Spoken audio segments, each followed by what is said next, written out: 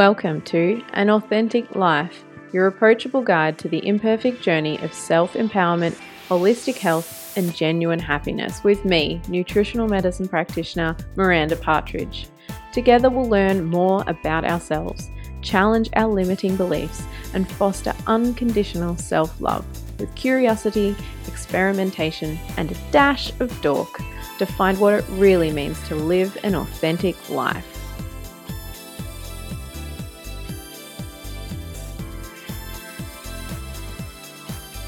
Hello, beautiful. Welcome to much later than expected and intended episode of An Authentic Life.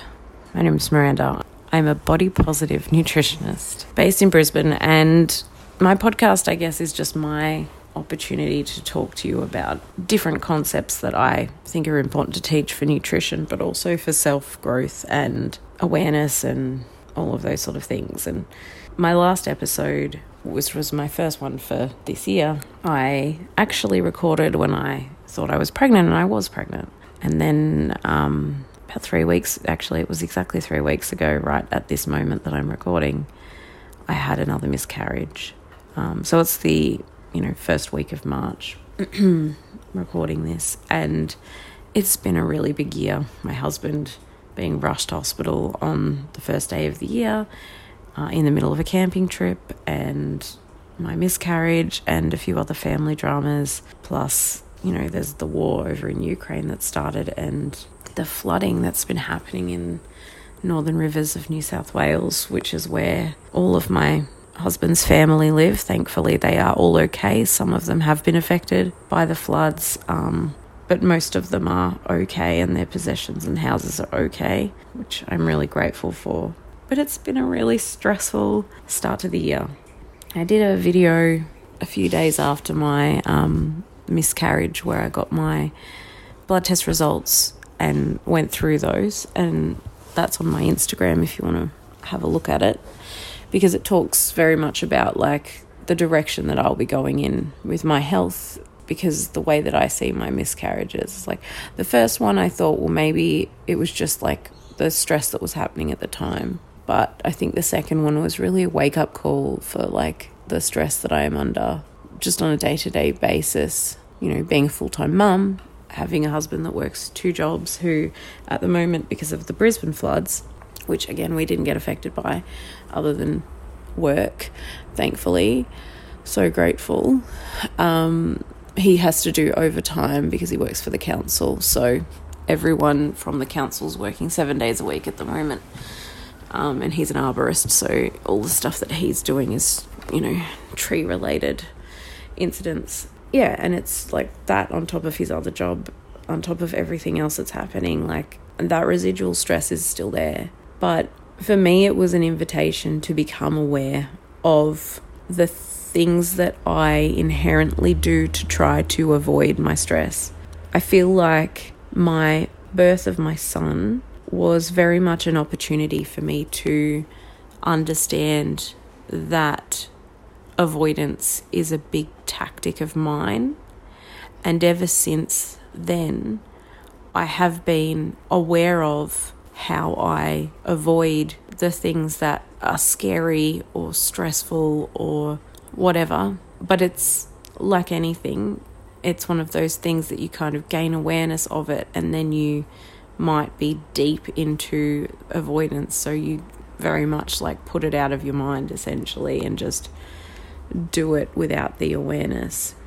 And it's okay to be in that space, because awareness takes time. The way that I usually explain it to clients, because the way I see it is avoidance could be binge eating, emotional eating. It can be binge watching TV, which is one of my worst ones, or being addicted to social media.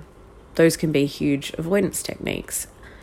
And one of the most important things about that is understanding that that technique is there because you were not given the support or tools to be comfortable with your emotions and enable yourself to process the really hard negative emotions of fear, anger, grief, sadness, frustration, you name it, insecurity, all of those things. For whatever reason, you weren't given that support. And so you can't have a go at yourself, and you can't have negative thoughts towards that tactic if that was the best that you could do with a complete lack of tools. And it's gotten you this far. So instead of, becoming aware that you're doing it and then having a go at yourself for doing it, what I generally encourage is having gratitude for that technique that you have. Because without it, you may not be coping as well as what you currently are. You might feel like you're not coping very well at the moment, and that's also valid. But I don't see the point in being all negative about the fact that you have whatever technique it is, because it's not going to help you. It's just another thing to have guilt or shame about, which just piles on top of all of the other negative shit you're already feeling and trying to avoid. So instead of that, just being aware and even actively saying, well, this is what I'm choosing to do right now because this is what's going to feel good right now for me, and that's okay. I have these other tools. I can try them when I feel ready. I can try them when I don't feel ready. But right now, this is the choice that I am making, and I take ownership of that choice without judgment and without guilt and without shame. And clearly, I talk about this as somebody who deals with it all the time, every day.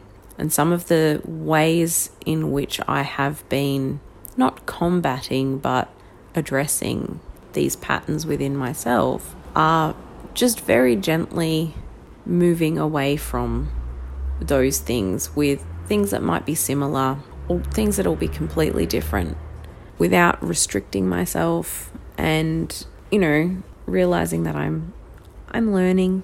But more than anything, I think because I've been avoiding so much of the hard stuff, because I have a lot of trauma, a lot of guilt, a lot of shame, a lot of anxiety and grief and everything in my life, a lot of fear. And the way that I avoid means that I'm actually missing out on the good stuff, the beneficial stuff in life, because I isolate myself. And then my anxious mind starts telling myself people are angry at me or annoyed at me or judging me. And none of it's true. Even if they were angry, judging, etc., that's none of my business, and that's their own insecurities. But I just assume when I'm feeling really crappy that people are behaving in ways that honestly makes them the reason why I'm isolating myself. So again, it's another avoidance technique. My brain is really fun like that. But when I gain awareness and start doing what I'm doing now, which is I remind myself daily, many times a day, that I choose to romanticize my life. It's something that I've done a lot in my life, and you probably have too. But I just have memories of, walking through the rain, listening to beautiful music with an umbrella, or getting up early and taking a huge walk over the Story Bridge of a morning to uni, or when I used to take the City Cat, which is a boat, a catamaran, instead of a bus to get to work when I used to work at a cafe on the other side of the river. And I'd listen to music and I'd stand at the front of the boat and I'd just let the wind go past me and, just think, wow, this is an amazing life. I'm so lucky, and being grateful for those things. And I feel like sometimes the idea of I must be grateful can get a bit grating when you're feeling shitty. But by romanticizing those little things in your life, putting on music, and music helps all of the romanticizing everything, because if you think about a movie soundtrack, it just enhances the experience of what you're watching. It's the same thing with your life. So if you're having trouble seeing the good in these tiny little things, put on some music and in like music that feels really good to you, and then do the mundane tasks. Because the reality is I need to eat and cook and take my supplements and clean and breastfeed, which is what I'm currently doing. I need to do all of those things, plus do my work and whatever else. I need to do them every day. I don't get to just be like, no, I'm not going to do that today, because I chose to be a parent and I chose to be a business owner, and this is the life that I chose. So if I'm going to sit here as a parent being down on those choices all the time, yeah, okay, you can have bad days. Of course, everybody has bad days. But if it's getting to the point where I'm feeling resentful about all of it, I'm forgetting that A, this is my choice, and B, that there are special things about that. I didn't choose this because I didn't have a choice. I chose this because I wanted to. I wanted to be a parent. I wanted to be a stay-at-home mum. I wanted to be a business owner on the side of being a stay-at-home mum. I wanted to be in a relationship with the person I'm in a relationship with. And the autonomy and the independence and the power in remembering those is really helpful. Now, that's not to say that you need to just accept the status quo. If there's something in your life that needs changing, you got to change it. But romanticizing the ways that you do that is amazing. So I put on my music and I'll look through my recipe books before I cook dinner. I may not actually use my recipe books, but it's nice to just have them there. Or I might look on my computer for a recipe if I'm like, oh, I've got this, what can I cook with it, kind of a vibe. Or if I'm feeling like this, how can I make it so that it's going to be right for all of our allergies? And I'll Google it or whatever. Even just taking 5 minutes to have a herbal tea whilst I've got the music on, it helps me to romanticize my life. I think about what my life would look like if I were to film it, if I had the skills of a filmographer, which I totally don't. But I think about that sometimes, and while that might be performative, in the end, nobody's ever going to see it but me. This is my life, and it fulfills me to think about what my life would look like if it was a movie. Part of the joy of that is starting to rediscover hobbies. I've always been someone who loved cooking, obviously. I'm a nutritionist. I did lots of cooking classes in high school as well, but sewing was a big one. I did lots of sewing classes at high school, and I've known how to sew most of my life too. And I've also known how to knit since I was probably 5 years old or something, 5 or 6, maybe 7. I don't know. I'm pretty sure my parents were still together, so it had to have been about 5 or 6. But I've known how to knit for a really long time, and obviously I love to knit, and you might have seen that on my social media and stuff. But I now have a sewing machine. But rediscovering these hobbies, art as well. My mum is she's an artist, although she doesn't paint so much anymore. I wish she did. She was a really beautiful painter. And my sisters are really, really good at art as well. And I always, just because they're so good at art, I just thought, oh, well, Ali got those genes. I'm not necessarily going to be that artistic. I just assumed that maybe she was the creative one or something. I don't know. The stupid shit you tell yourself, right? But I've rediscovered that because I was talking to a friend of mine about how I would love to make some paintings and then write affirmations and put them on my wall. And then she's very lovely. Her name's Julia, or Jules, from Ariabella Rises. I'll tag her in my show notes. She's got a great podcast too, by the way. But she sent me some paints, some watercolour pencils and some paper and paints for Tucker and all of that.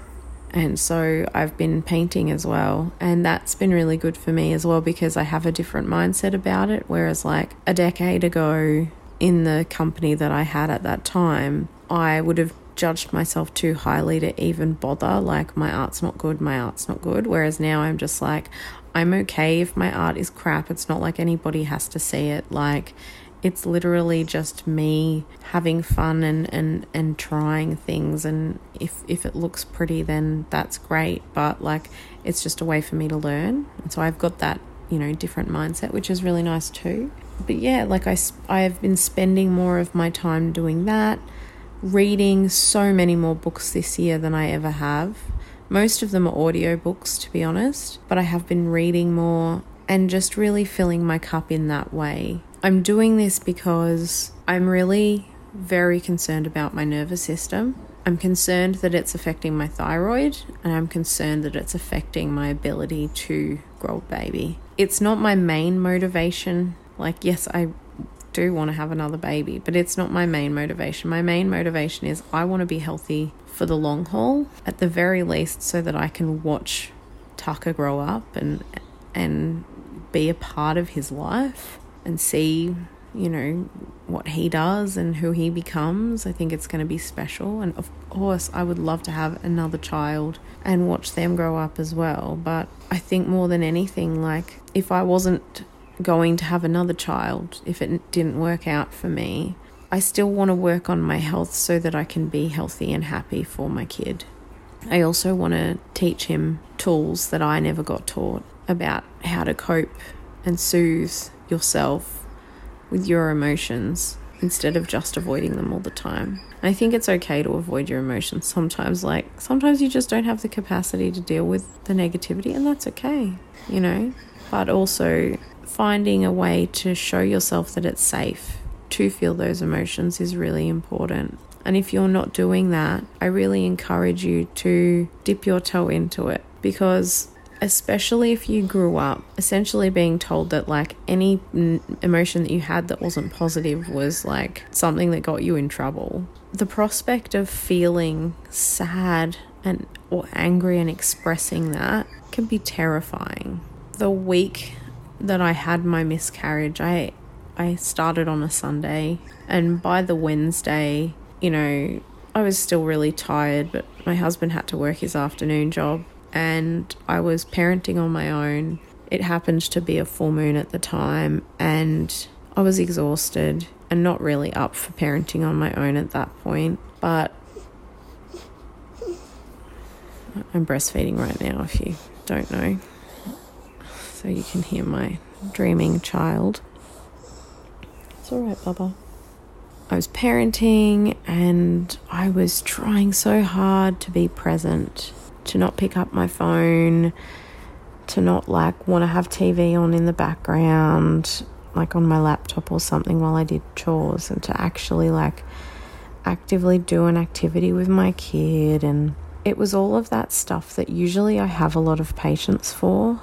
Because I was so worn out, my body hadn't recovered yet, I just didn't have the patience for Tucker, and it just felt awful and frustrating because I wasn't able to communicate in a way that I normally would be. And so the results essentially were that I was stressed and resentful. I was really resentful towards my husband, even though he wasn't even there. I was resentful about my situation. I was resentful about being a mum and everything. And I was in the middle of trying to cook dinner.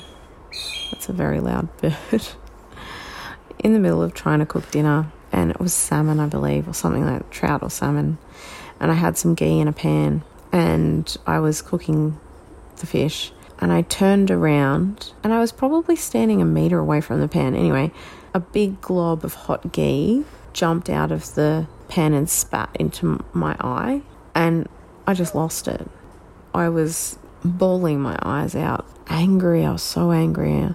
It's not yelling, but I was just probably making some animalistic noises, to be honest. I can't exactly remember, but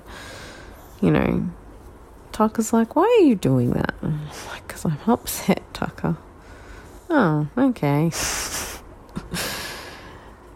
But I felt so weighed down by all of this anger and resentment and frustration, and I went outside and I just cried, and I just allowed myself to feel all of my feelings, and I felt ridiculous. And I was like, God, the neighbours probably think that there's something fucking stupid going on over here, but oh well, I'm human. And I realised maybe 15 minutes after I'd stopped, I felt amazing. But at the time, the feelings were so fucking unbearable. It was horrible. And I think that's the thing, is like, this too shall pass. Finding a way to remember that when things are hard, that it's okay to feel your feelings, is really important, because when we feel our feelings and stop avoiding our feelings, we allow that stress loop to close. We've processed it and we move on and we feel better. But the more that we avoid it, the more that it builds up. The more that it builds up, the more damage it does to our psyche, to our body, to our mental health in general. It's not a negative to be angry, and it's not a negative to express your anger by being loud. As long as you're not hurting anyone. Like if you're yelling abuse at someone, yeah, that's not great. But if you're just yelling, not directed at anyone, not even in the vicinity of anyone, there's nothing wrong with that. There's nothing wrong with removing yourself and saying, I just can't deal with this right now, I need a moment, and giving yourself some grace. So that's what I've learnt from this miscarriage, essentially, is to give myself grace, to feel my feelings, to romanticize my life so that I can find gratitude for the mundane stuff, because it really is beautiful. Yeah. If any of this resonates with you, I'd love to hear from you. You can send me a DM on @Miranda'sWellness on Instagram, or at An Authentic Life Podcast on Instagram as well. I guess what I want to leave you with more than anything is the understanding that you are not alone in feeling any of these feelings, and no matter how you express your anger, grief, frustration, resentment, etc., you are doing your best. Yes, you can gain awareness and change the way that you express them into healthier ways, but if the way you're expressing it right now is something that you wouldn't characterize as healthy or kind or whatever, that doesn't mean that there's anything wrong with who you are. It's just that there's something wrong with what you were taught, and you can unlearn it. Alright, I'm going to finish this up now, but I'm sending you love. And if you would like to talk to me or have a consultation with me, hit me up. I do 15-minute complimentary discovery calls. Just head to my website and you can book those. Otherwise, I've got my 6-month Embody Immersion open at the moment. I've only opened it to 6 participants because I don't really have the room for more than that right now. But if you want any more information on that, obviously check my website, but send me an email, hello@mirandaswellness.com.au, or again, send me a DM. I'm happy to chat to you. And if you DM me, I can probably do a voice message because it's so much easier. Anyway, talk to you soon.